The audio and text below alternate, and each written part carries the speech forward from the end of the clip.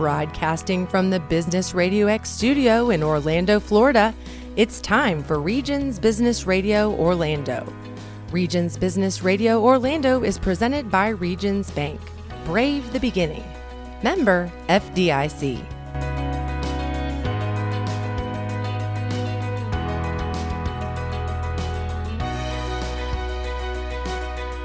Welcome to Regions Business Radio Orlando, presented by Regions Bank, member FDIC, and an equal housing lender. I'm your host, Scott Wall, and I'm a commercial banking leader with Regions Bank here in our Central Florida market.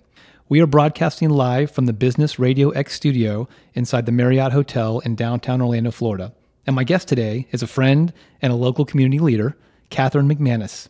Catherine is the CEO of Habitat for Humanity, Greater Orlando and Osceola County. I'm very excited to have her. Welcome to the podcast, Catherine. I'm so excited to be here. Thanks, Scott. Glad you're here. Catherine, let's start off. Maybe tell our audience about Habitat. And what I mean by that is, I think a lot of people feel like Habitat's all about building houses.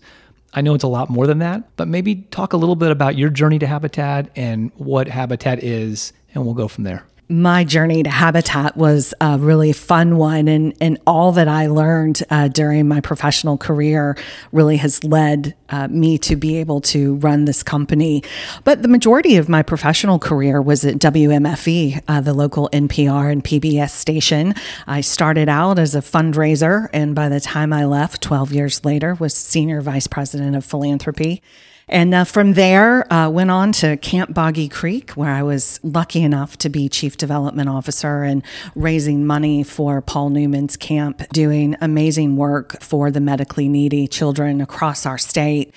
And then the Habitat for Humanity job was announced, and I said, this seems very appealing. Let me see what it's about. And in 2015, January 9th, I became president and CEO of Habitat Greater Orlando. And at that time, we were building around 10 homes a year, very much your typical Habitat model of using volunteers and building homes and selling those homes at an affordable rate to those in need in our community. But I had a challenge from our board of directors, and that was to grow, to evolve, and to have bigger impact in our community. So you say bigger impact. Is it the number of houses that you were challenging the team to build? So over the course of this past 7 years, we've been able to evolve bigger impact. Initially in 2015, it was to build more homes. Building homes, though, is an expensive proposition, from finding the land that we need to build them, to raising the money to construct them. And then we have the additional issue of finding the right homeowner that is in need, but also meets the criteria for purchasing a Habitat home. Because our owners have to do three things. They, one, need to have a housing need, which of course nowadays is pretty easy. Most everyone in Central Florida has a housing need.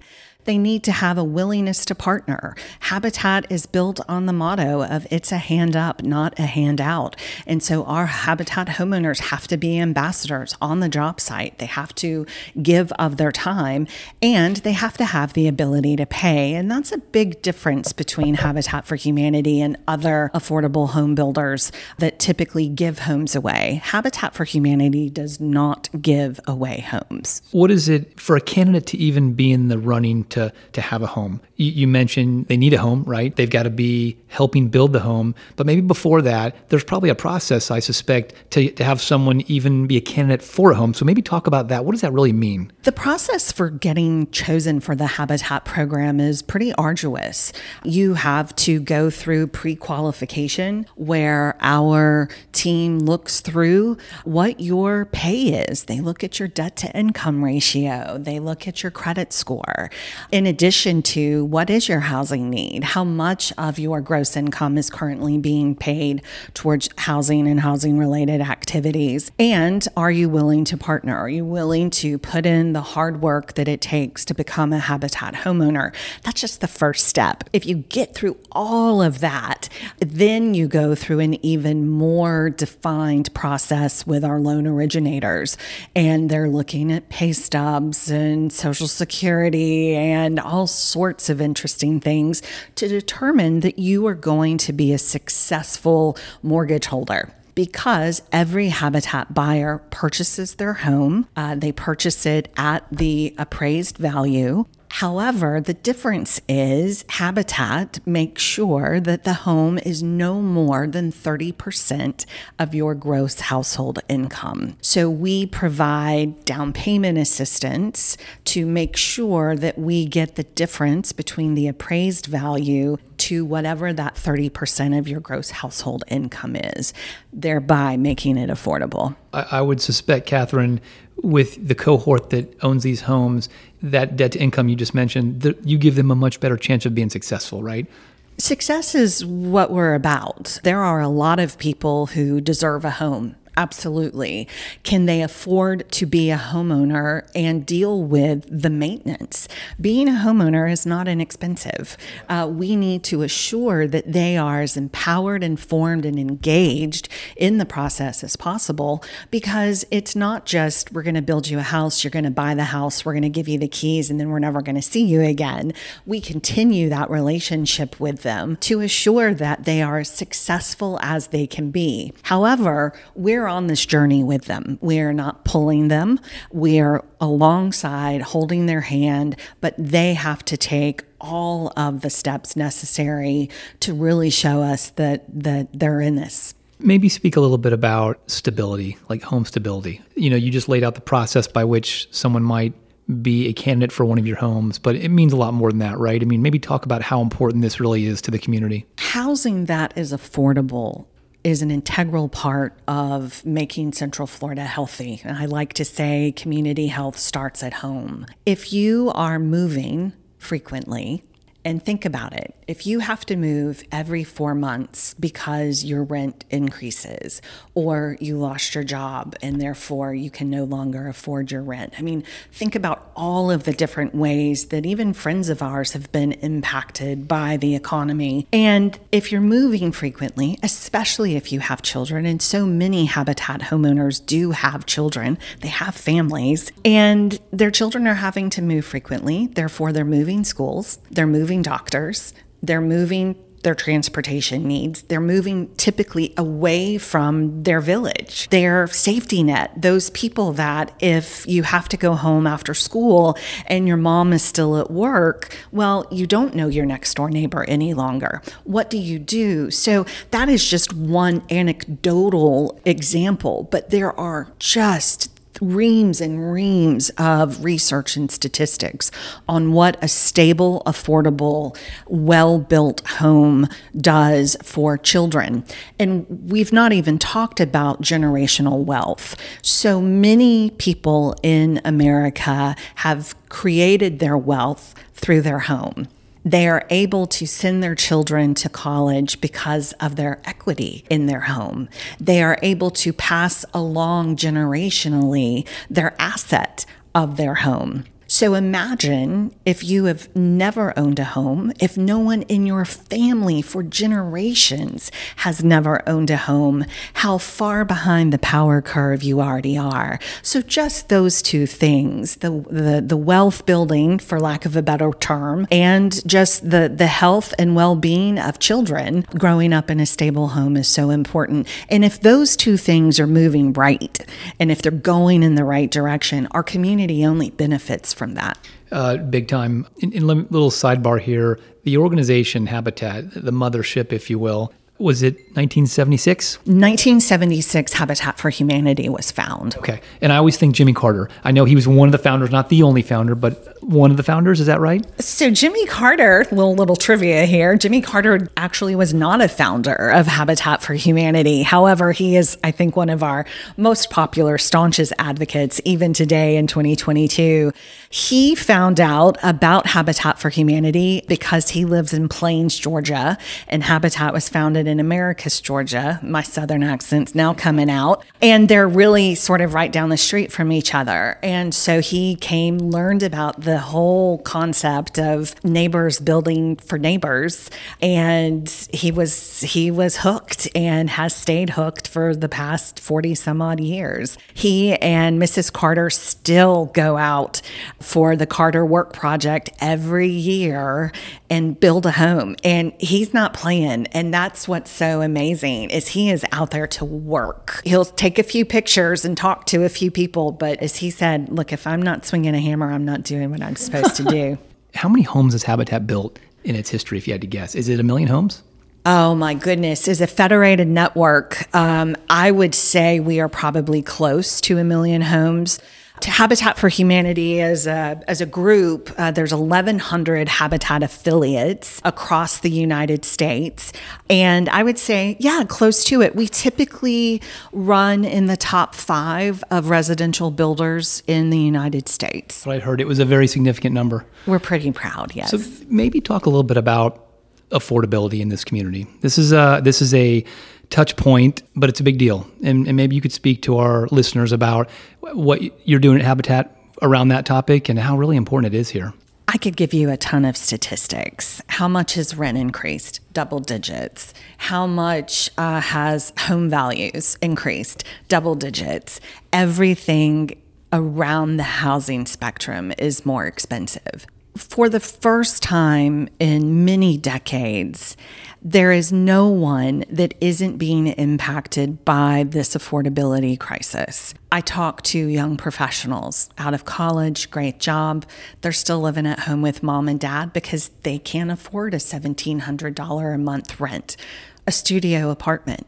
430 square feet. We're not talking very many, we're not talking some palatial mansion here. To the elderly, people who are on a pension and a fixed income, they can't continue to afford where they are living. And so many, both of those demographics are typically renters.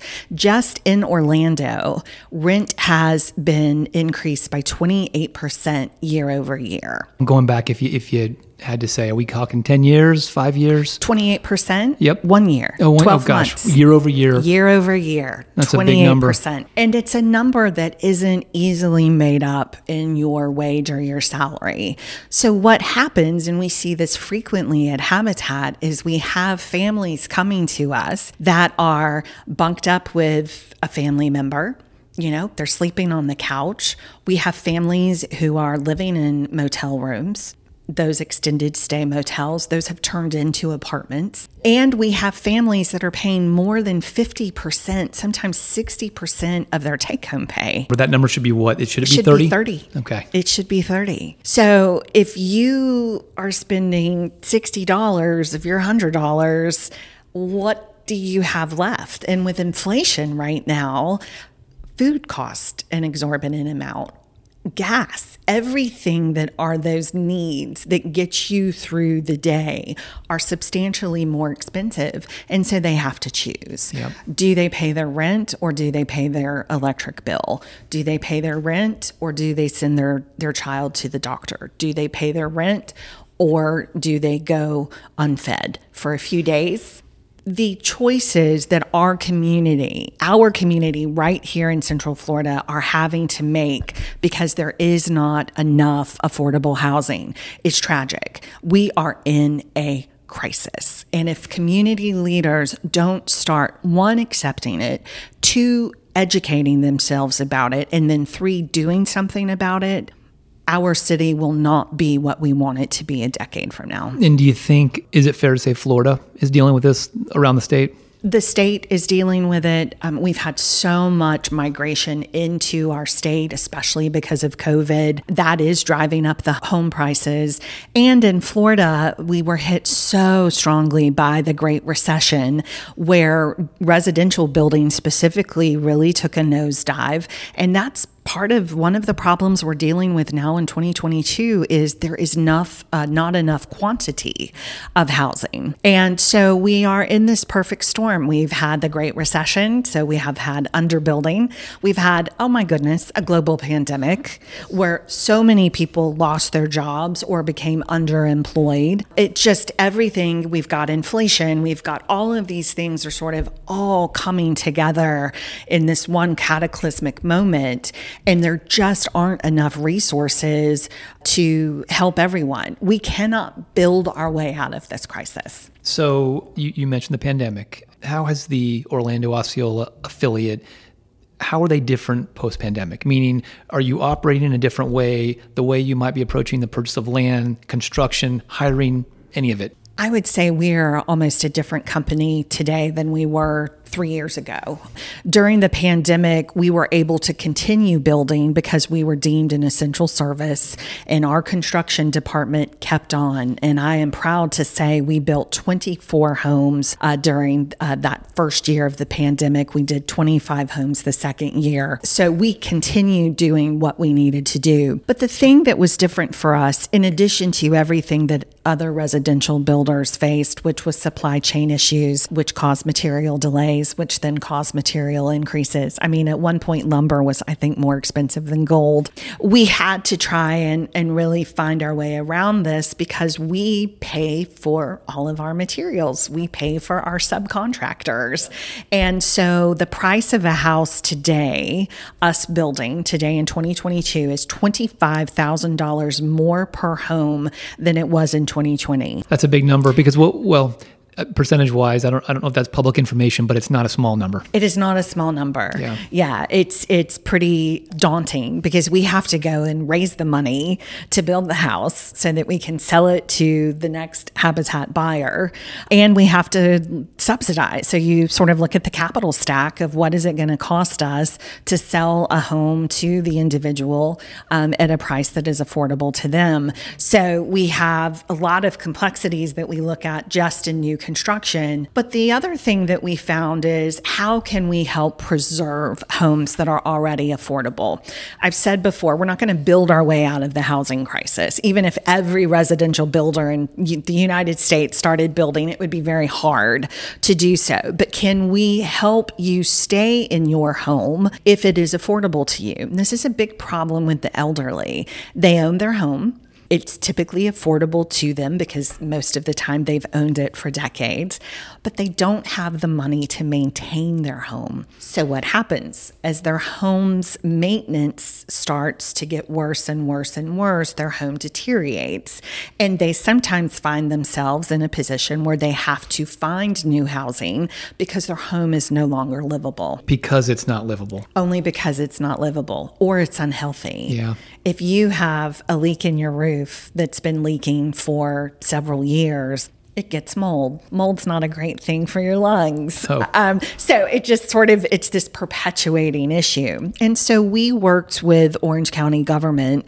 to create a roof replacement program. To date, in the past 2 years, we've replaced almost 100 roofs for low-income families, predominantly seniors.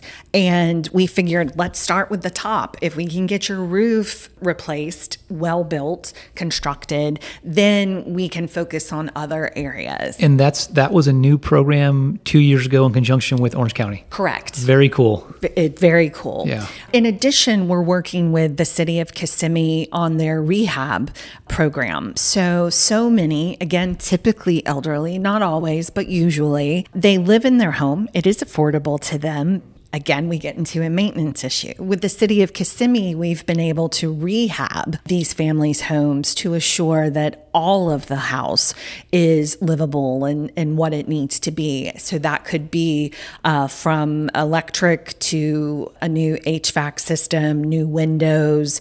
So this repair part, this preservation part of what we're doing is going to be, I think, an even larger part of the Habitat program as we move on in years. And we created a mentorship program. We found during the pandemic, we were having more than 120 people apply for a Habitat home every week. Big number. Remember, we only build 24 to 30 homes a year, and 120 people a week were applying. So the acceptance rate was rather small. However, they needed our help. They needed a home. They needed someone to say, yeah, we gotcha. We see it. You're asking for support. You're asking for help. You're not asking for a handout. You're just asking for help.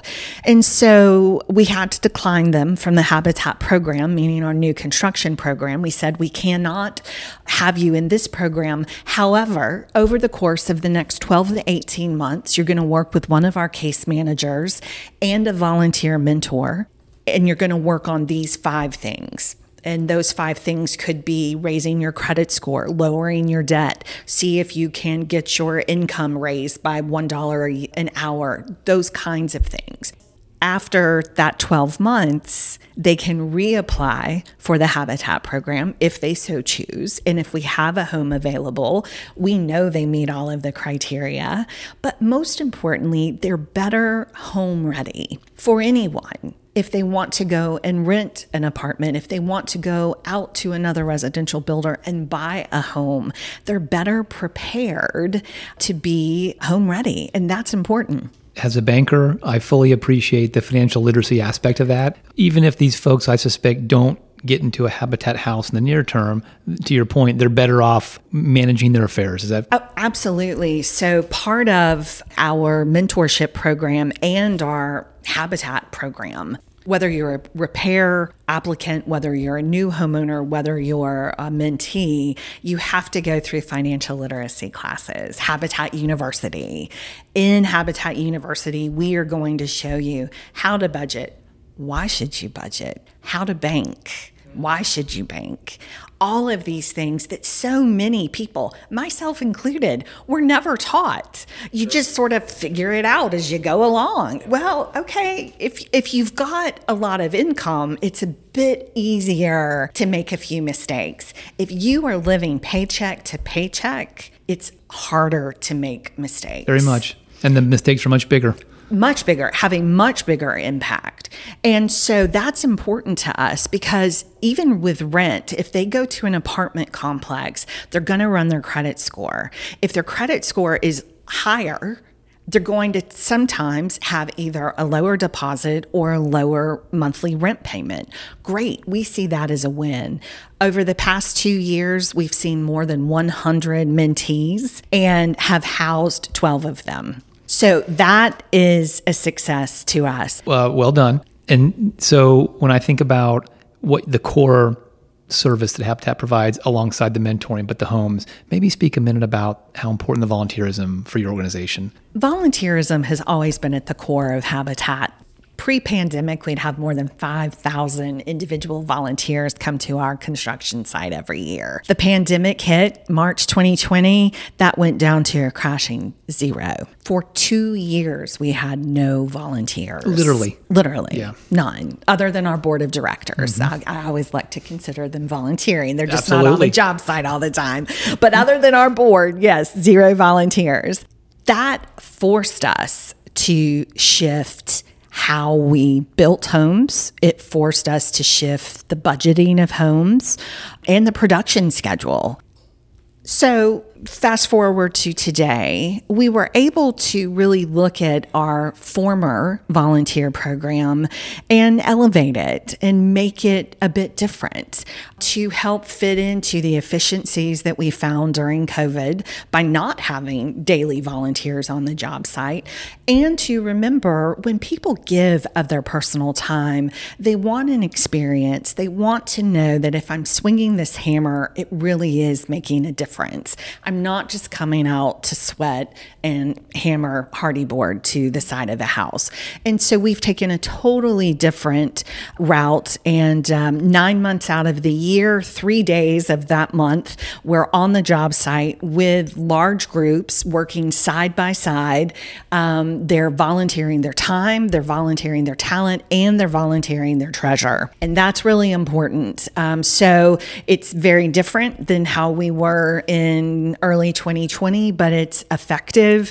It is what we need as an organization. And our hope is that the volunteers, when they come, really are getting something out of it and understanding the why. I'm sure they do. I love hearing that. You touch the community on both sides here in a really important way. So I've got to ask you, I think it was either earlier this year or late last year, your organization receives a very large multi-million-dollar grant from the Mackenzie Scott Foundation. And for those of you in the audience that may or may not know about that, that was, Catherine, correct me if I'm wrong, $450 million overall across the country, many non-for-profits. Is that right? $436 million just to Habitat for Humanity affiliates. Okay, so that's a really big number.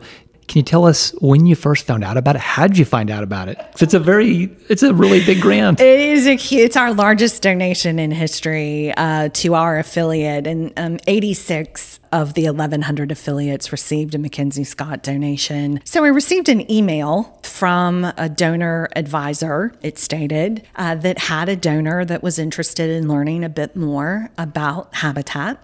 Would I please reach out and talk to them? Well, these are frequent emails that one gets when they run an organization, and having been a fundraiser for 2 decades prior to, I'm like, okay, yeah, this is great. Of course, yes, I will be happy to talk to you. And so we scheduled a time. It was 5:00 on a Friday. I remember this because my in-laws were coming in and we had this dinner, and I said, look, I'm gonna have to be a bit late. I have this call, but it's important for me to explain Habitat to this person.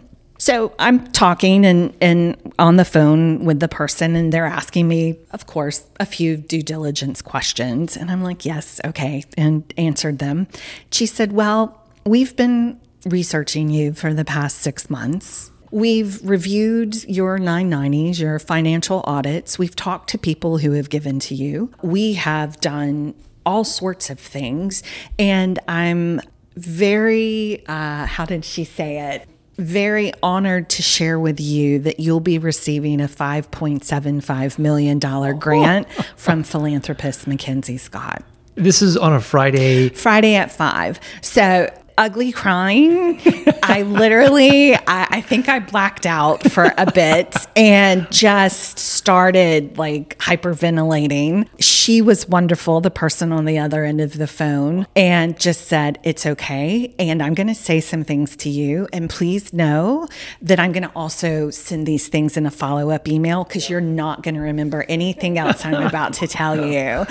It was fantastic. I went out amazing. Of the room where my family was bawling, and they thought something tragic had happened. And I'm like, we're really gonna be okay. We'll probably never have an experience like that. But here's the cool thing. $5.75 million is a substantial amount.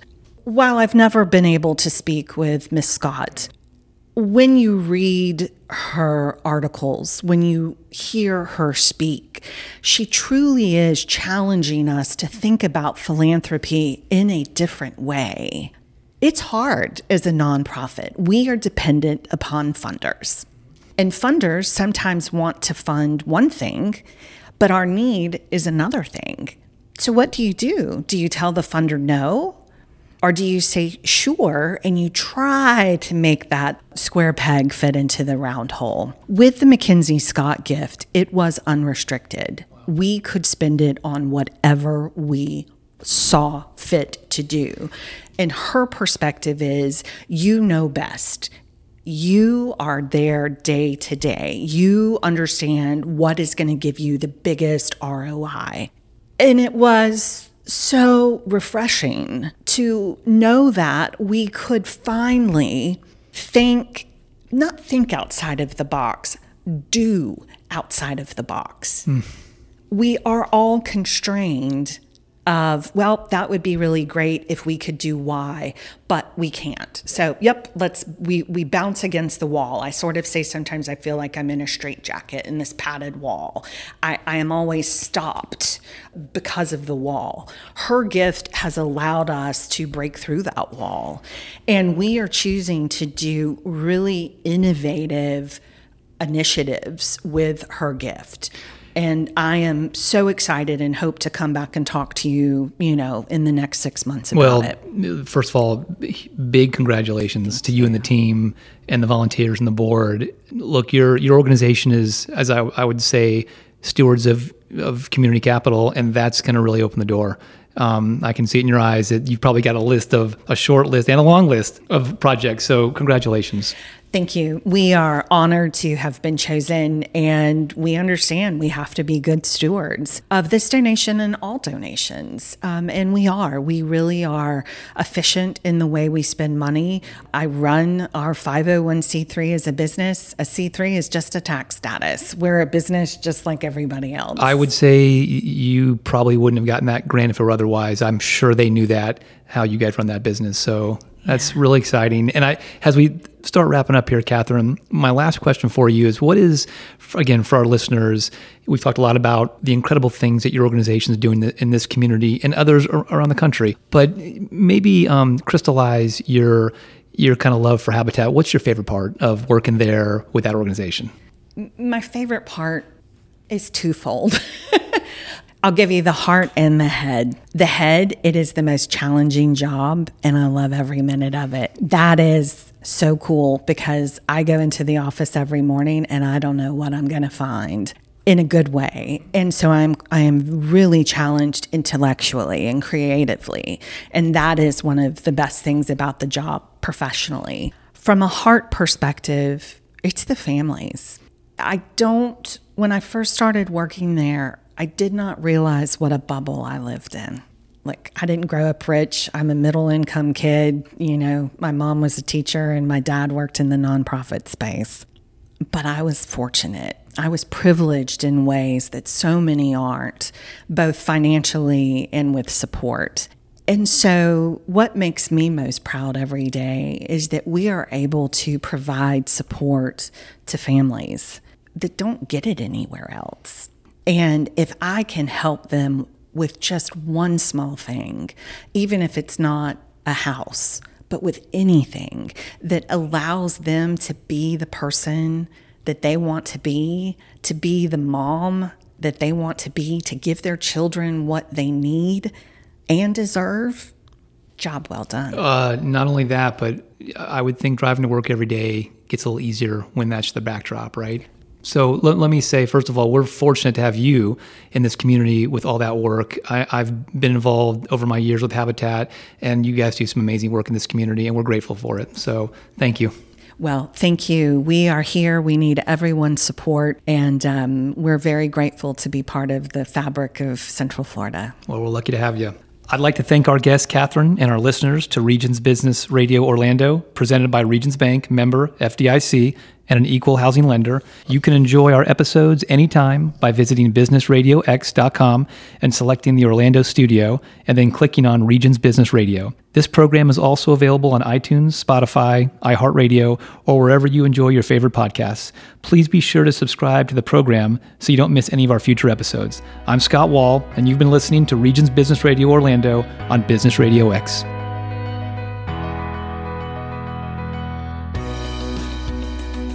Regions Bank, member FDIC, equal housing lender. This information is general in nature and is not intended to be accounting, legal, tax, investment, or financial advice. Regions believes this information to be accurate when recorded, but it cannot ensure that it will remain up to date. Consult an appropriate professional concerning your specific situation. The information should not be construed as a recommendation of a specific course of action for any individual or business. All Regions products and services are subject to qualification requirements, terms, conditions, fees, and credit approval.